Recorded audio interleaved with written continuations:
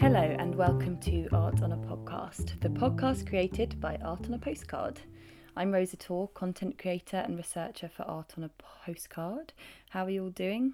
I hope you're finding ways to stay productive or at the very least in high spirits during this scary time. We've got a lovely episode for you today to take your mind off the C word, not that one, the other one, with artist Peter Jones. Peter contributed to Art on a Postcard last year. I've always found his work captivating and wonderfully strange. It's a lovely chat we have. Peter's depth of art history knowledge and rigorous artistic exploration was captivating. I hope this takes your mind away wherever it is that you're listening. If you've got any thoughts on today's episode or you'd like to share what you've been up to stay creative during quarantine, then please do get in touch with me at rosa.tor@hepsitrust.org.uk. Enjoy and happy quarantine.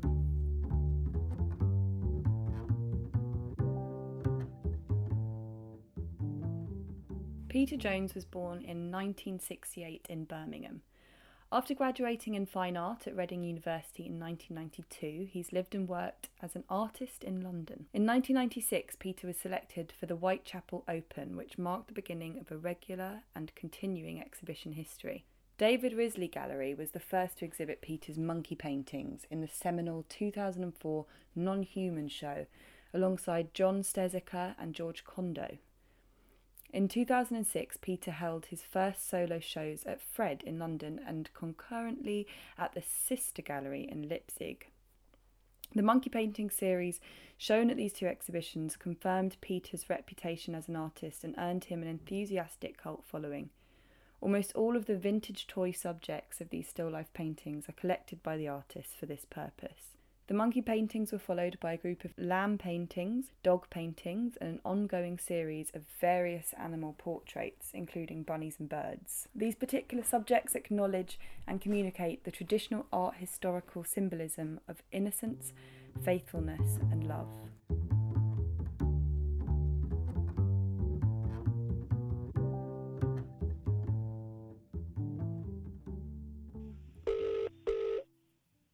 Good morning.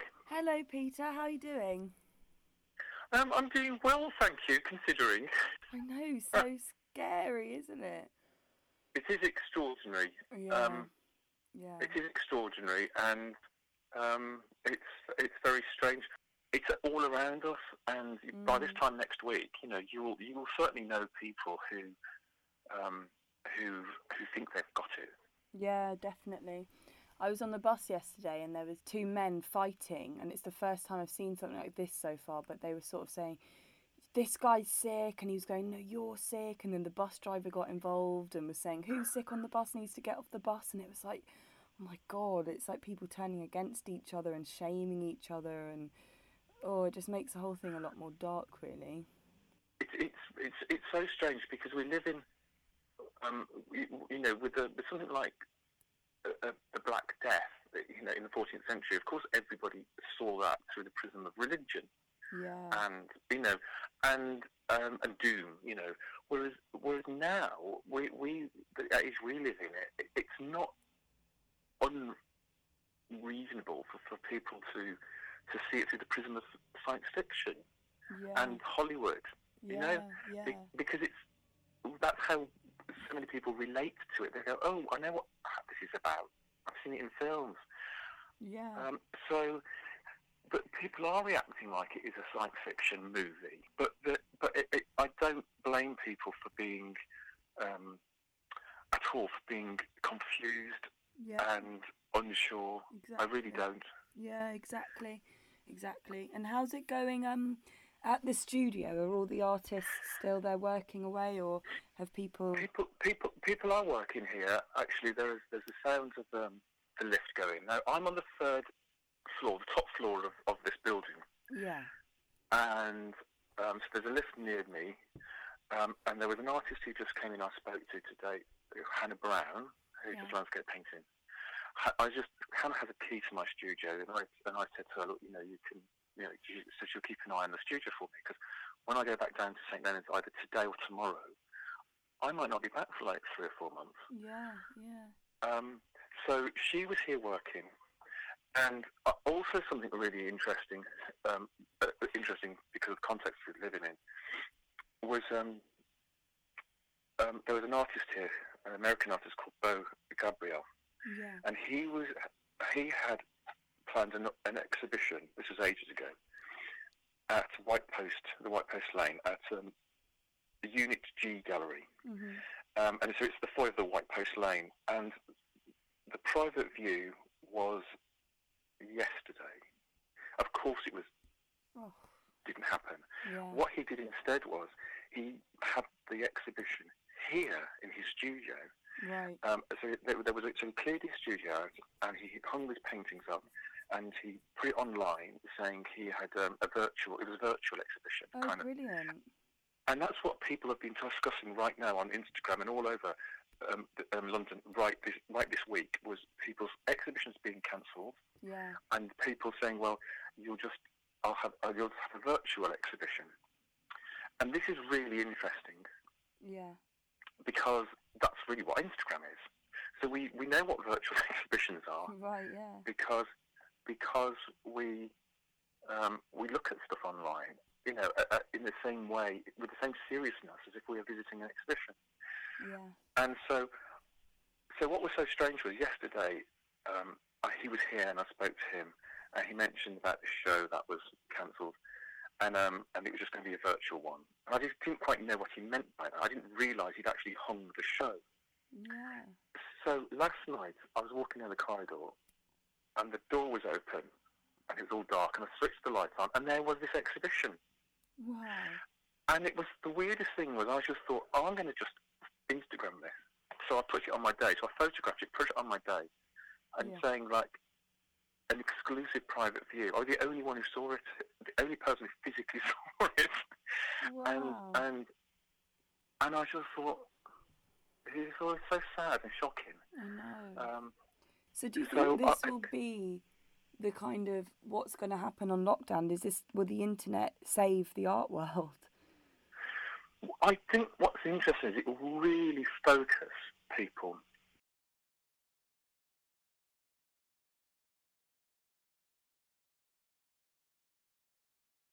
what in the flesh means, and often people talk of painting saying I'd like to see these in the flesh, and or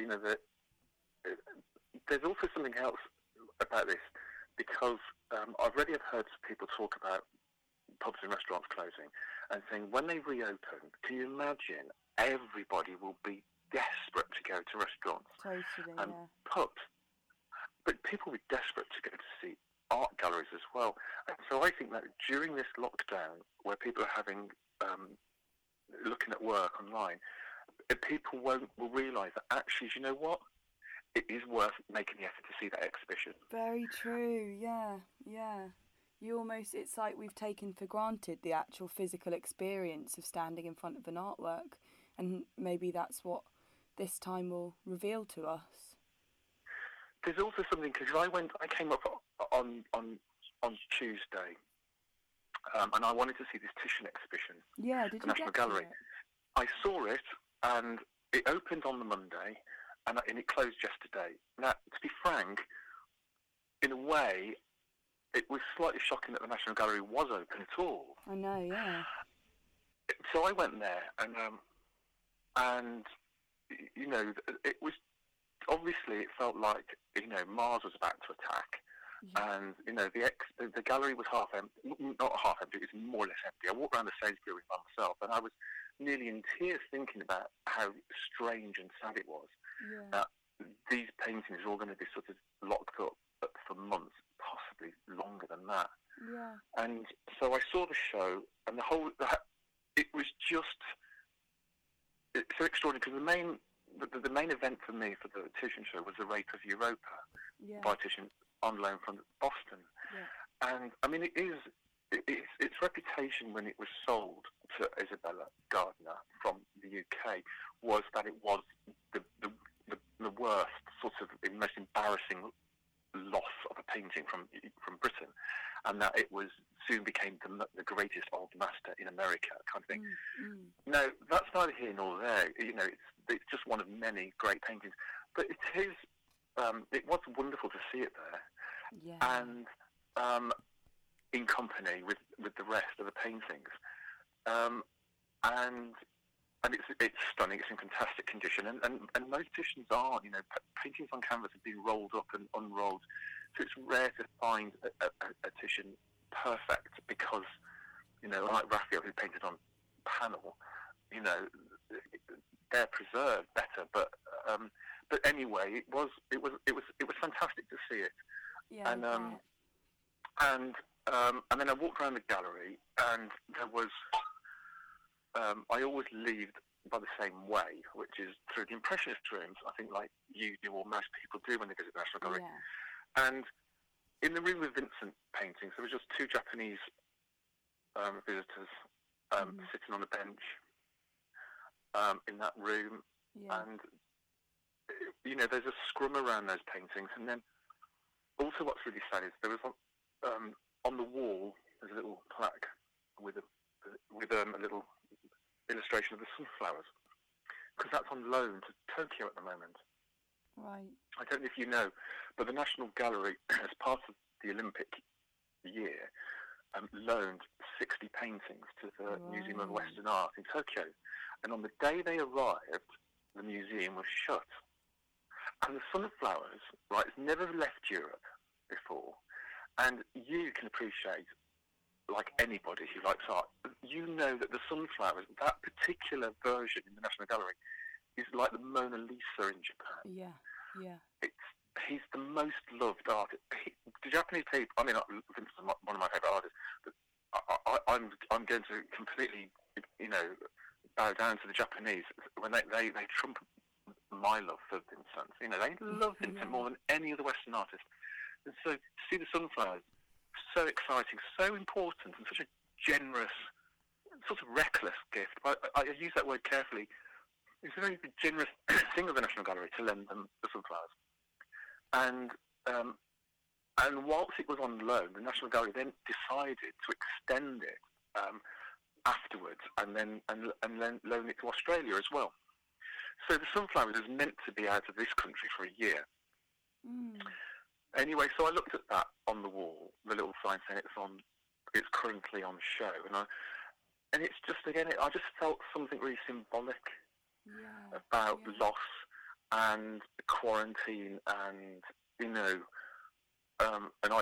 sort of thing. It was just very, very symbolic that a picture's been sent all that way to be quarantined, and the people there know that this magical object, which has inspired the world for 100 years, is there, just within reach, kind of thing, but completely out of sight. It's awful. It's so tragic. So I found that really, really sort of emotional. So the whole thing is this whole week is sort of is very emotional and strange. But how do you think, for yourself and for artists that you've spoken to, how do you think you'll all manage with the galleries closing, and what can the public do to help artists that we want to support and things through this time where galleries closing and all of that might be a problem for them? On Instagram yesterday, David Burrows, who's an artist, painter who I think is based down in East Sussex, he posted a thing on Instagram called an artist's pledge about, we all need to sell work cheaply, and it was selling work for £200. Sell work for £200, and then once the artist themselves has sold a few things, they pledge to buy work off each other. Great. So it's a symbiotic relationship. So that's artists to artists. Yeah. And there is something so interesting because I have a collection. I think most artists have a collection, and you acquire your collection through, often by exchange, gift as well as purchase. There's obviously things I have to buy if I wanted to buy, but artists can exchange things with each other. Yeah. And there's a moment like this where you'll think this is a moment where people are reflecting and thinking about their possessions or what they own, what's necessary or what's not. It's not. I don't think it's going to be a case where people are going to say, "Oh, can I look? I've got a Warhol. I'll swap it for some toilet rolls." No. It's not going to be that. It's kind of like a black comedy moment. No. But people will be able to focus on things that they really need. Exactly. Well, this and is really the thing. and really want to do. Yeah. This is what I was going to ask you as well, because with the social distancing and potential eventual lockdown, it might end up being a wonderful thing for some artists, I'm sure. Have you got any plans, sort of as an excuse to lock yourself away and paint and work on projects? I will definitely. I have sketchbooks, so if I'm leaving my studio, so my studio's here in Hackney Wick in London, I'm going to go back home, which is in Hastings, and I will have sketchbooks. And so in the studio, I've always had this rule of this is where all my painting is. All my painting is done. Yeah. And I completed the painting yesterday. And all my work is small. This is like a 30 centimetre by 30 centimetre square canvas, linen canvas, and it's still life of a fan soft toy. This particular painting I did yesterday was of a sort of vintage Steiff alligator hand puppet, and it's just lying on this canvas, sort of with natural light, like a spotlight on it, just sort of, and it's only looking at this hand puppet, the toy, with this strange head. With this there's like a kind of it's a strange thing. But looking at it now, it looks like a severed hand, or and the whole point of this hand puppet, it can only exist if it's got a hand. It needs. And without it, it's suddenly dead.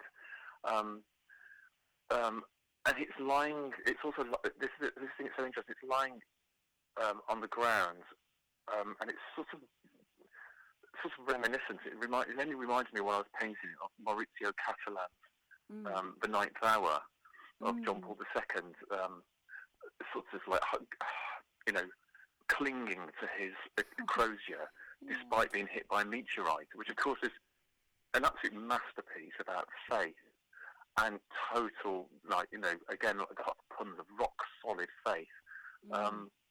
And so this is a moment where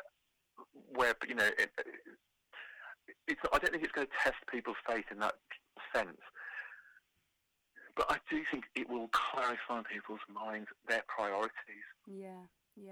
And I definitely think that people will, edit out things in their lives which they realise are unnecessary.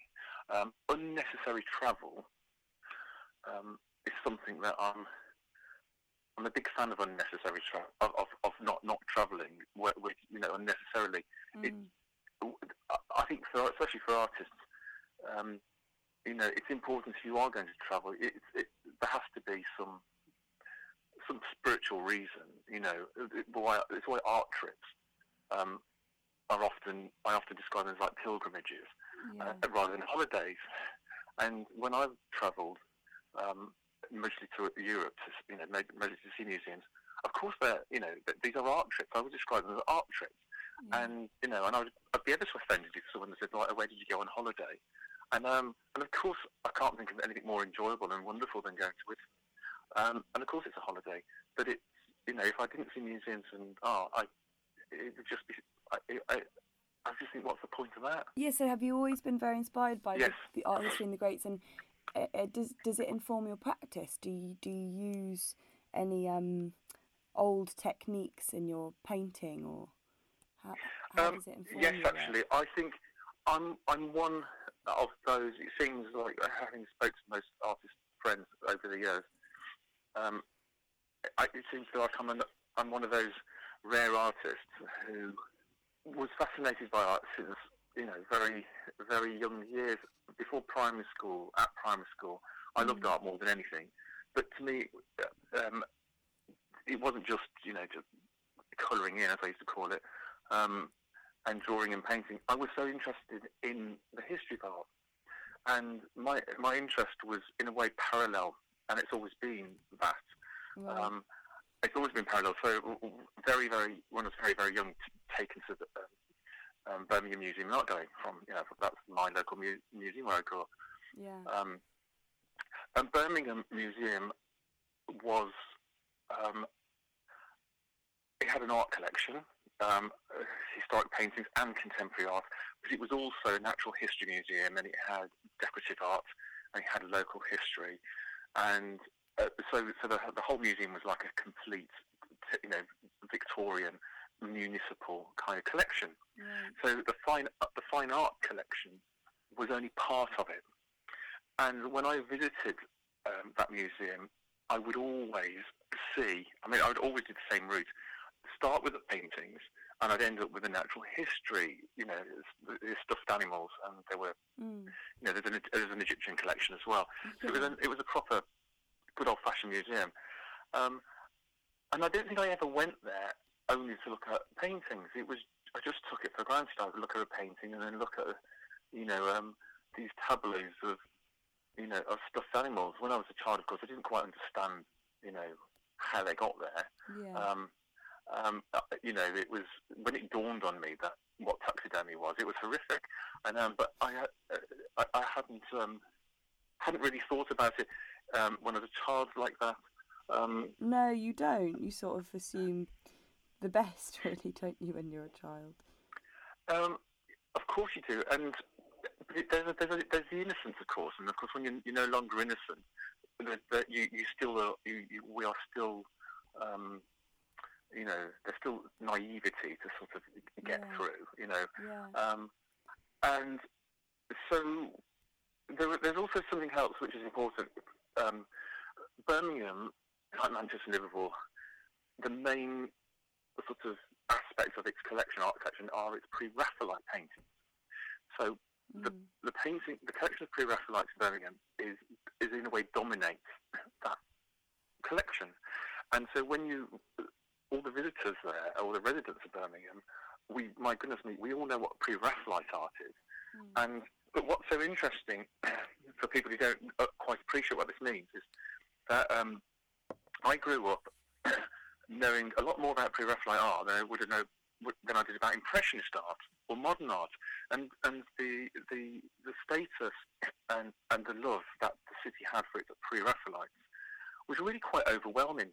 So if I was interested in art that wasn't quite pre-Raphaelite, it was always tricky, when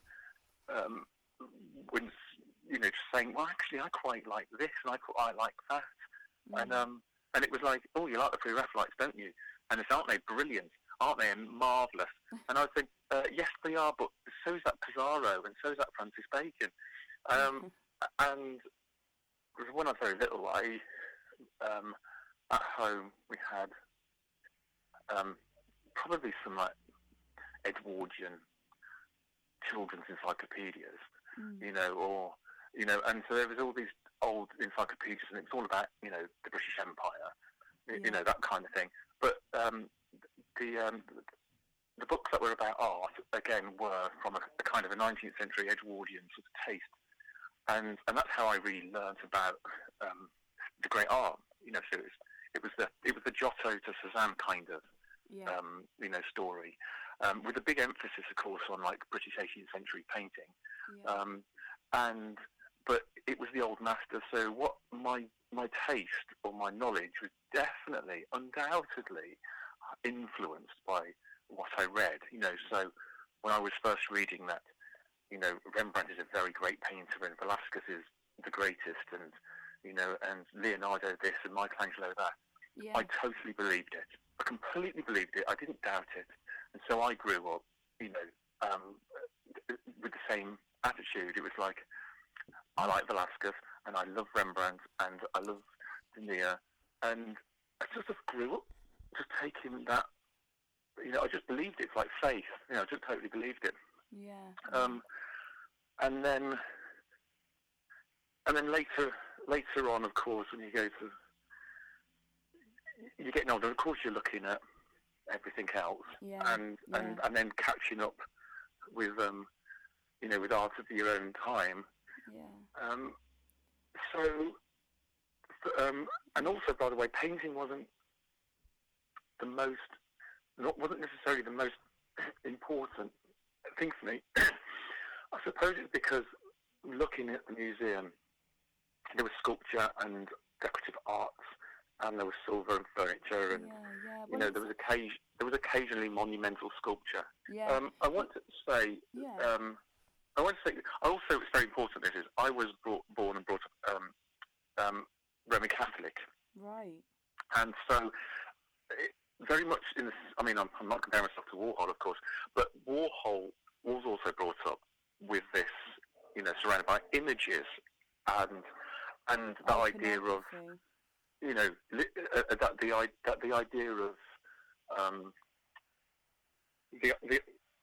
the idea that imagery you take for granted. Yeah. And so I grew up with, again, at home, holy pictures on the wall, going to church, and there was the piety stall. And it's what I did my first collecting at the piety stall, which was after church. I was always allowed to sort of buy a little tiny picture, a little holy picture. And these pictures were always really just head and shoulders the shots of saints, with praying hands and halos, looking up to heaven. Very much, sort of, a Guido Rene style, sort of a 17th century sort of style, all this piety. I also remember having children's books about saints, the stories of saints. Yeah. So I sort of grew up with this, with the stories of, the early Christian martyrs. But these were illustrated with all the same sort of picture. And that influence of how I paint and choosing, these single sort of images. When I started the monkey paintings, absolutely self-consciously looking at the devotional images of just recalling those 17th century devotional images. Yeah. So my Catholic upbringing is absolutely essential in looking at paintings and looking at old masters. Yeah. And partly was looking at religious paintings. But now I look at the work, the old masters, the early Italian Renaissance paintings, and I was thinking, I'm just not interested in the subject anymore. There's all those crucifixions and martyrdoms and things. I just think I just can't. Invest it's like in it I've done that. Yeah. I've done all that. And even 17th century Spanish painting, which I love. There's a time there. There's the Zubran, devotional St. Francis. I'm thinking, it's a fantastic painting. I'm just looking at the painting. I just have to look at the painting, and then I'm thinking, of course, the subject of the image is the painting. And there's moments where I think I can't really see this. So in the end, I focus on details, like the still life details.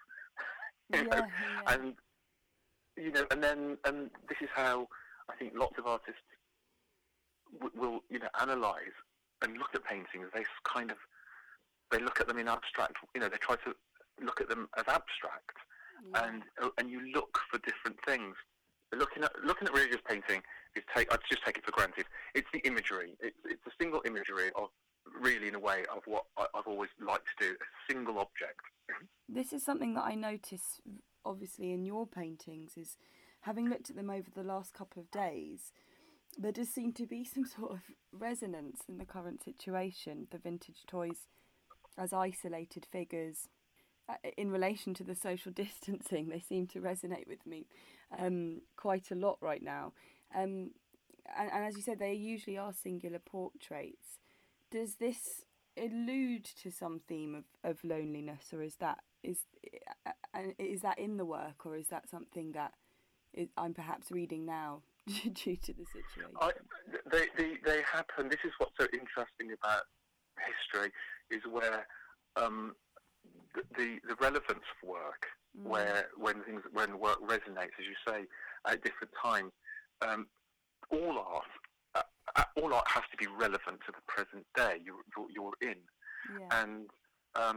and what happens is people mistake some people mistake art which isn't relevant anymore to being unfashionable. Because we know what unfashionable art is. Art where it's like it's not, nobody wants it anymore. But actually, they don't want it at a particular period. Yeah. And so sometimes I try to distinguish between that. But for my work in particular, undoubtedly, my work has been about anxiety, and in a word, it's anxiety is the main word. When I first painted the monkeys, and I first discovered that as a subject. I mean, the monkey as a subject is just classic. It's just already made. And at the time, I was painting again single objects, still life, single objects with a single light source. Aesthetically, one of the biggest influences, aesthetics, was actually just catalogue images in auction catalogues or museum books. Right. Museum guides, Guide to DNA, for example, illustrated with objects. These objects were always just put in a studio and photographed, with a single light source, and it'd just be beautiful. And so that aesthetically, that definitely influenced me, the way to light the single objects. But at the time of the monkeys, I had been looking at different things, and one of the things I'd been looking at were mummy animals from the British Museum. And it was just looking at, again, fascinated by these animals, and again, it might have been my fascination with animals and taxidermy from as a child, that you looked at these mummy animals, and of course they're really popular, and now of course they're strange and extraordinary, but they also, there's a point, it struck me, they look like toys. They look like weird, strange, sort of tomb toys or something. And the cat mummies in particular used to have these funny faces painted on them.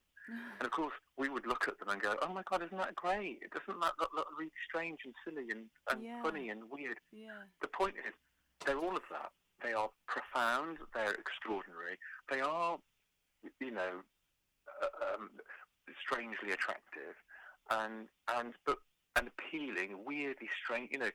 They of course they are, but they're just, these are artifacts. And I just thought they might make a nice subject for a painting. So I think I just got a postcard. I started off with just a postcard of one of the famous postcards of a British Museum mummy cat, and painted it on linen, on a little linen canvas. And as soon as I started drawing it out on the canvas and then painting it, I thought, of course it's linen. The object is linen. I'm painting it on a linen canvas, and somehow it felt really appropriate on the canvas that I was painting. And I thought, how interesting, painting a linen object on this linen canvas. And I thought it just sort of looked really. I thought it looked. It seemed really appropriate. And so then I thought of finding similar appropriate objects for a canvas, and then I eventually found some old antique moth-eaten toy monkeys from that. They're dated from about 1900. Again, these were little objects made of linen that was moth-eaten and threadbare, and I just thought that will translate as a painting on a nice and rough linen canvas.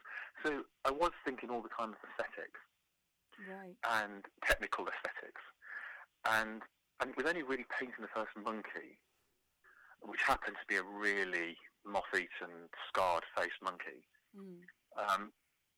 which then it instantly reminded me of some pastel drawings by Henry Tonks of First World War soldiers with facial injuries. Yeah. That he had done these portraits of these soldiers, which are horrific, of course, absolutely horrific.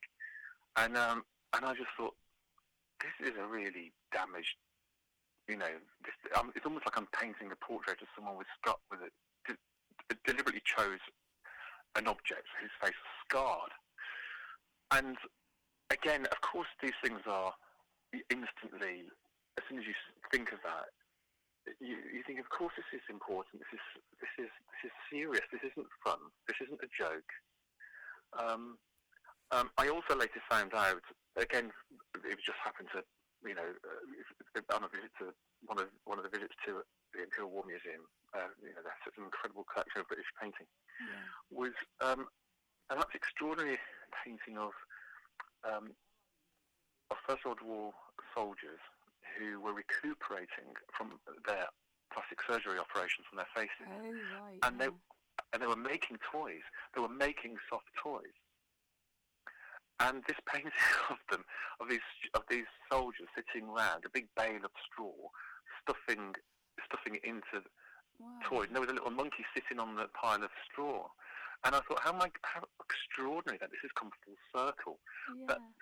That the monkeys have been making these toys. They've been making a sort of like, now this one I've got sort of resembles the person who probably made it.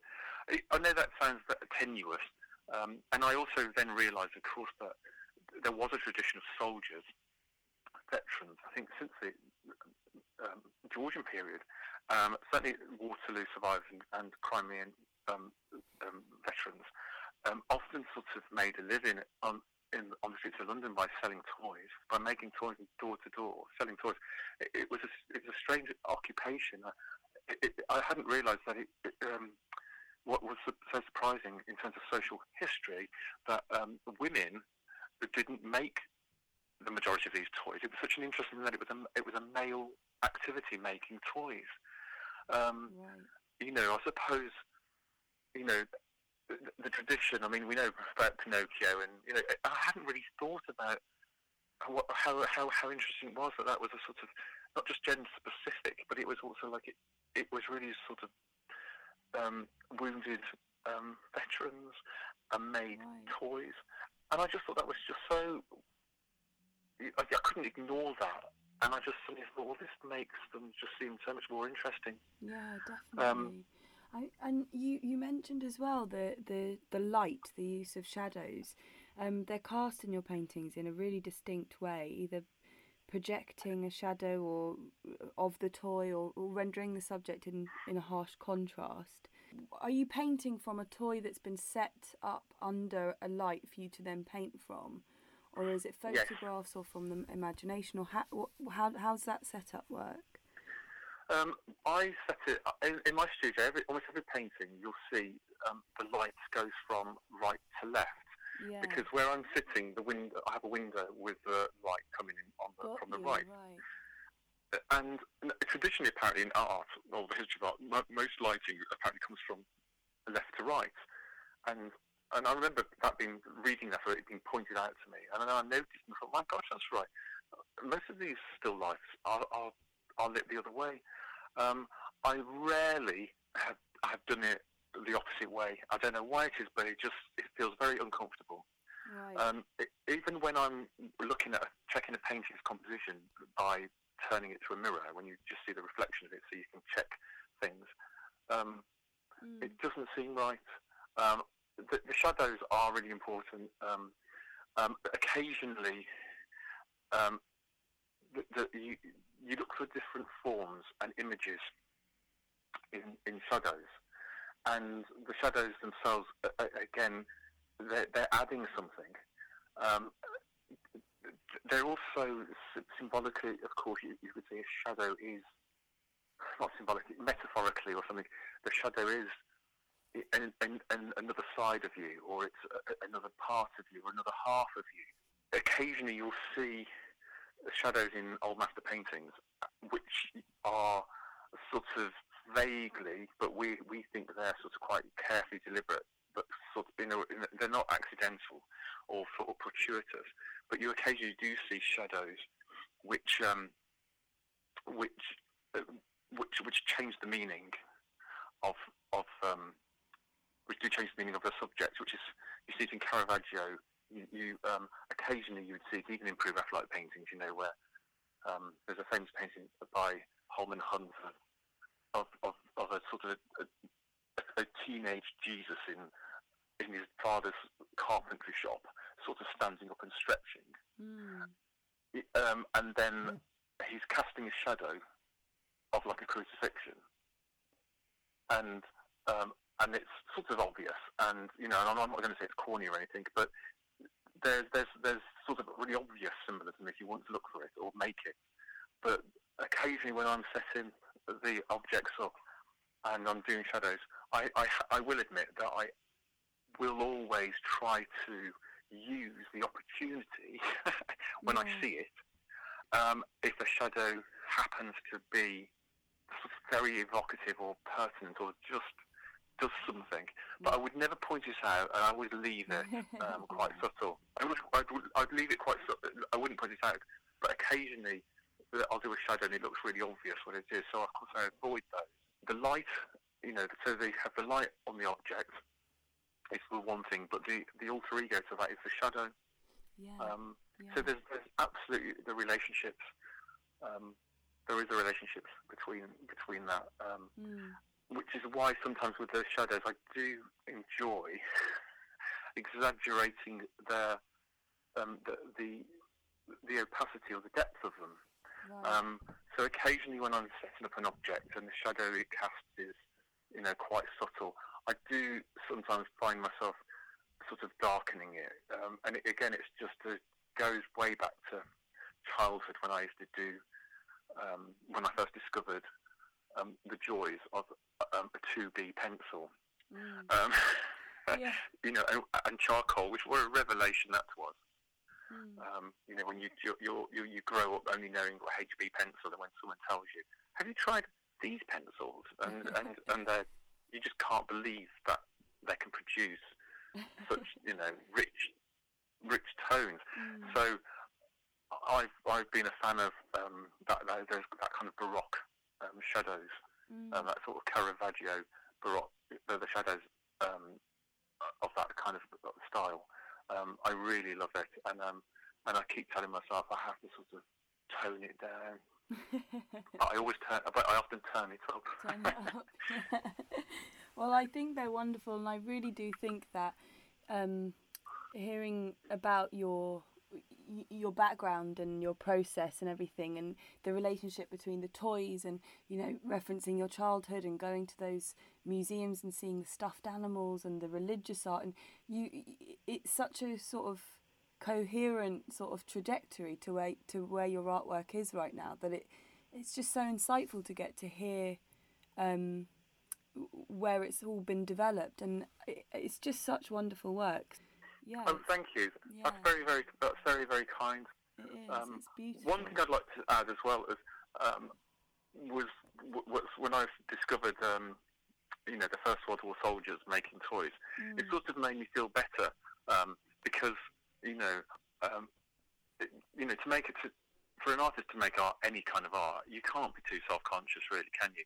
And but there's definitely a slight wariness about sort of a grown man painting toys, and and I always say, well, they're not my toys, and I said, well, you collect them. I said, I actually collect them just to paint them, and I don't, and it's like you said as well, the sort of the word of the paintings is the anxiety, and it's the light, and it's it's taking an object, and it does, as you say, in some ways almost abstract out in a different kind of sense, in a sense that it becomes about something different because of the way that you've composed them and the way that you've lit them, and it alters the original intent for the the object, the use it's a different use for the same object, which is interesting as well.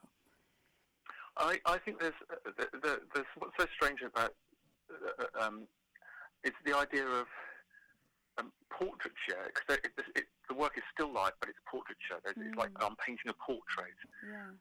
It's something that I learned reading a Commons, or reading something about Vincent Chair and Pipe, and it was a comment about Vincent painting a portrait of the chair, and in the same way extending that to this painting isn't just a vase of flowers. It's like a portrait. Yeah. It's like a portrait. He's trying to really understand and get. And I think, of course, these are things of symbolic self-portraits. Everything sort of is, yeah. But the idea of trying to capture a portrait as opposed to a likeness is so interesting. And could you explain the distinction between a likeness and a portrait? So, with my early monkey paintings, I started off painting, trying to make them quite like. Yeah. And in the end, I realised that I actually can change them and do what I like to make them better portraits. And so I would change them quite a lot. So the models in the end didn't resemble them. Now this became really important when on the first occasions where I was asked for commissions, and I've actually only accepted or agreed to a few commissions in my life, and I think the first one was, I said, you must understand there's been a misunderstanding. I said, do you want a likeness or a portrait? Right. I said, do you want me to paint what I want to paint, or do you want me to paint something so it looks exactly like that? Yeah. And I said, well, because really you need a photographer to do a portrait of this toy. And when I discussed this, it was so interesting, and I said, I'll tell you what I'll do. I will try to make as close a likeness as I can, but if I have to change things, I just will. Yeah. And what happened was I did a very good likeness, and so I described this as being more like this is documentary, or it was illustration, because illustration, or natural history illustration, I mean, where you're trying to get an exact, close resemblance and likeness. And it's not about, go to the National Natural History Museum, they commission you to sort of illustrate some flowers. No, they want you to. This is a very forensic, scientific approach. It has to be exact. Anyway, this does relate to any artist's work, because of course that artist, even if you're doing a natural history illustration, you're going to give it your touch and your signature. Yeah. And so it's sometimes a fine line, but really it's not a fine line at all. But what's slightly ironic is that with some of the commissions I've done, it has made me paint toys much more realistically. Yeah. And this is what's so strange, that occasionally the commission I get, I find actually more inspiring than you might think, and certainly more useful, because it actually it's a sort of a discipline. Yeah. And so I look back at, when I compare older work, the older work is actually, it's looser in attitude, and it's sort of freer with creativity, I think. But the more recent work, where I'm trying to get the colours and the tones just really correct, sort of in a kind of a Freud way, how he would do it, where he just wants things really exact. It's almost like I'm like toning down my imagination just to sort of be a bit more scientific. Right. But the effect is paradoxically really quite creative, I think. This is a strange thing, I think paradox is the right word, because like I said, when I first did the first one or two commissions, I thought it did actually change the way I looked at the work, and looked at how objects are. It's funny you mentioned paradox. I was lucky enough to interview Patrick Hughes last week, and he speaks a lot about paradox in his work as well. And maybe there's a thing that within a paradox, within the sort of like puzzle and the confusion and the contradiction, it leaves a good place for artists to sit, because then there's a lot of space for introspection, and maybe the paradox is a great place for artists to dwell. I can't disagree with that. I had a toy that was a gift several years ago of a mole, and it was so brilliant, and I just didn't know how to paint it, because it was so great. But I had it in the studio for about 3 years until I sort of like laid it down. It was standing up, and I just put it on its back, and I thought, oh my God, that's the painting. And then, having seen it on its back, I stood it up again, and I thought, oh, it will make a standing up painting too. So I did 2 mole paintings of, but that was after several years of owning it and thinking it didn't have any potential. Yeah. And then I did two paintings of it, which I was just so surprised that it worked. It worked out. There was a mole I did lying on his back, and he had these strange feet, and it just instantly reminded me of Mantegna's Dead Christ. Right. That foreshortened painting, the foreshortened Christ in the Brer in the Lamb. Yeah. And so I sort of start off with, there's like a little idea there, and I thought, when you're drawing and painting it, for me, painting is a thinking process. So it's like, it's all a thinking process when you're working. So, and then the work is finished, it's on the wall, you look at it, and then things, you think, oh, it's that. These things have come out. Of course, the influences and inspirations are in your head, and sometimes they're at the back of your head, and occasionally they come around to the front, and you go, oh, that's what it is. Yeah. So I suppose the most successful work are those which have, various, have quite varied readings and angles to look at.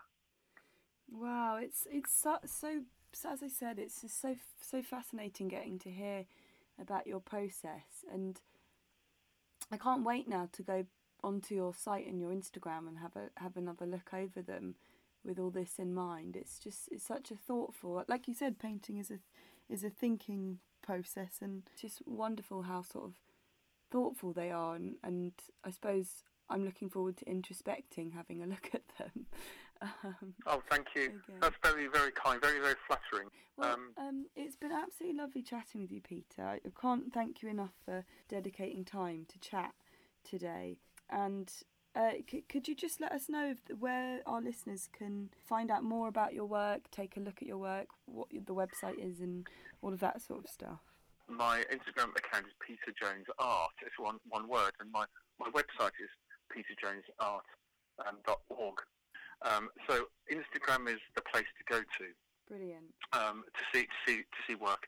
And if I need to add anything at all, I usually post work with technical info, just to the size of the canvas and certainly the date of it. Yes, so Instagram is the place to go, and right now, that's where we're all meeting up. Yeah, I suspect there's been, for the past few years now, there's been so much talk about the negative effects of social media, and I think during this time we might actually reap some benefits in terms of this is going to be where we're all socialising now on the digital platforms. I agree. Social media suddenly becomes like this is a social sphere, and this is a social space. Yeah, this is the pub or the youth club or the wherever else we would usually go to socialise. Well, take care of yourself and your neighbours and everyone around you at this time. I will. Thank you very much. And I love postcards. Yeah, well, it was great hearing you. If you came to my studio, I collect postcards. I have a huge collection of mostly art postcards, but Oh, I mean, wow. thousands and thousands and thousands. So Really? so the art on a postcard is I definitely have an affinity with that. So Yeah. Well, it's like you said, it was great to hear you talking about the monkeys, because the postcard you donated of the monkey was such a standout one in the exhibition last thank year. you. That was, yeah, really stunning. We were so pleased to include that in the exhibition. So thank you very much for that. Oh, that's wonderful. Thank you. I'm really happy to have helped. I'm very proud actually of that.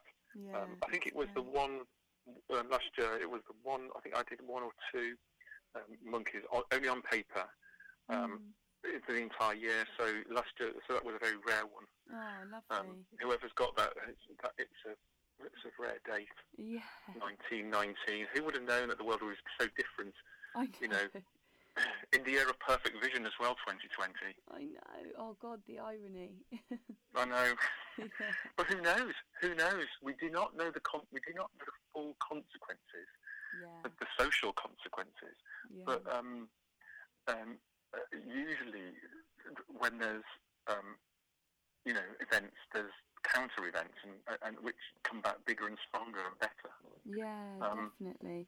That's such a nice way of seeing it. I hope that, if anything, we have to go into lockdown for a couple of months, I really hope that we all emerge from our houses with a new sense of life and vitality, and having had some calm and some downtime. It could have all do us some good, maybe. We'll hope. I hope so. I really hope so. I believe it. I believe so. Yeah.